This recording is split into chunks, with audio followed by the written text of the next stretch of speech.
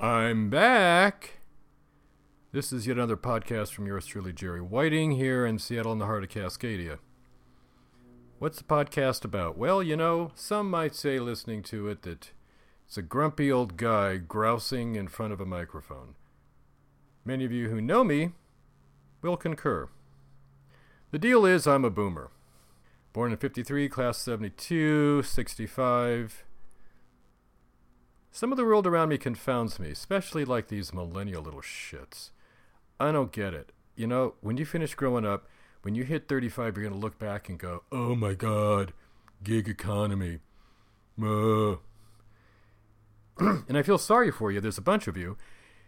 And the problem is you were raised by helicopter parents who told you were all winners. Guess what? Someone had to lose in order for you to win.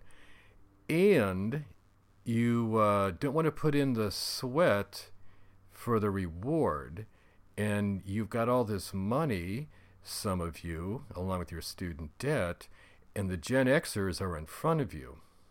And they're pissed off because there's too many boomers, yours truly, and we're slow to quit working. And so there's a bottleneck in the org chart with boomers on top, bunch of us, just won't go away.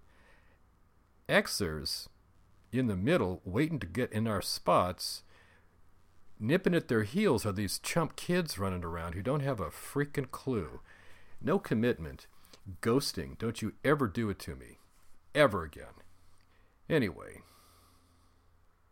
What you're getting is wisdom with attitude from an elder. If you think that's grousing from an old guy, change the channel. See if I care. Things that go together. Cheerios and bananas. Preferably pretty ripe. Not brown mushy, but definitely not bright yellow hard. Oh, and let them soak for a while.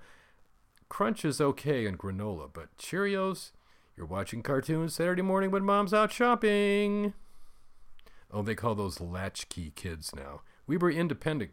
I was the oldest. We did just fine. Some people aren't necessarily jackasses. They're just stubborn as a mule. You may have encountered one or two in your travels. I know I have. Assholes may score occasionally, but they rarely win the game. Keep your eyes on the prize. Speaking of two things that go together like Cheerios and bananas, when I grew up, my father and his brother, my uncle, who lived next door, duplex, they both salted apples and watermelon before eating them. Try it. Sounds crazy. Tell me if you have encountered this thing. Came up, just popped in my head the other day. I haven't thought about it for years.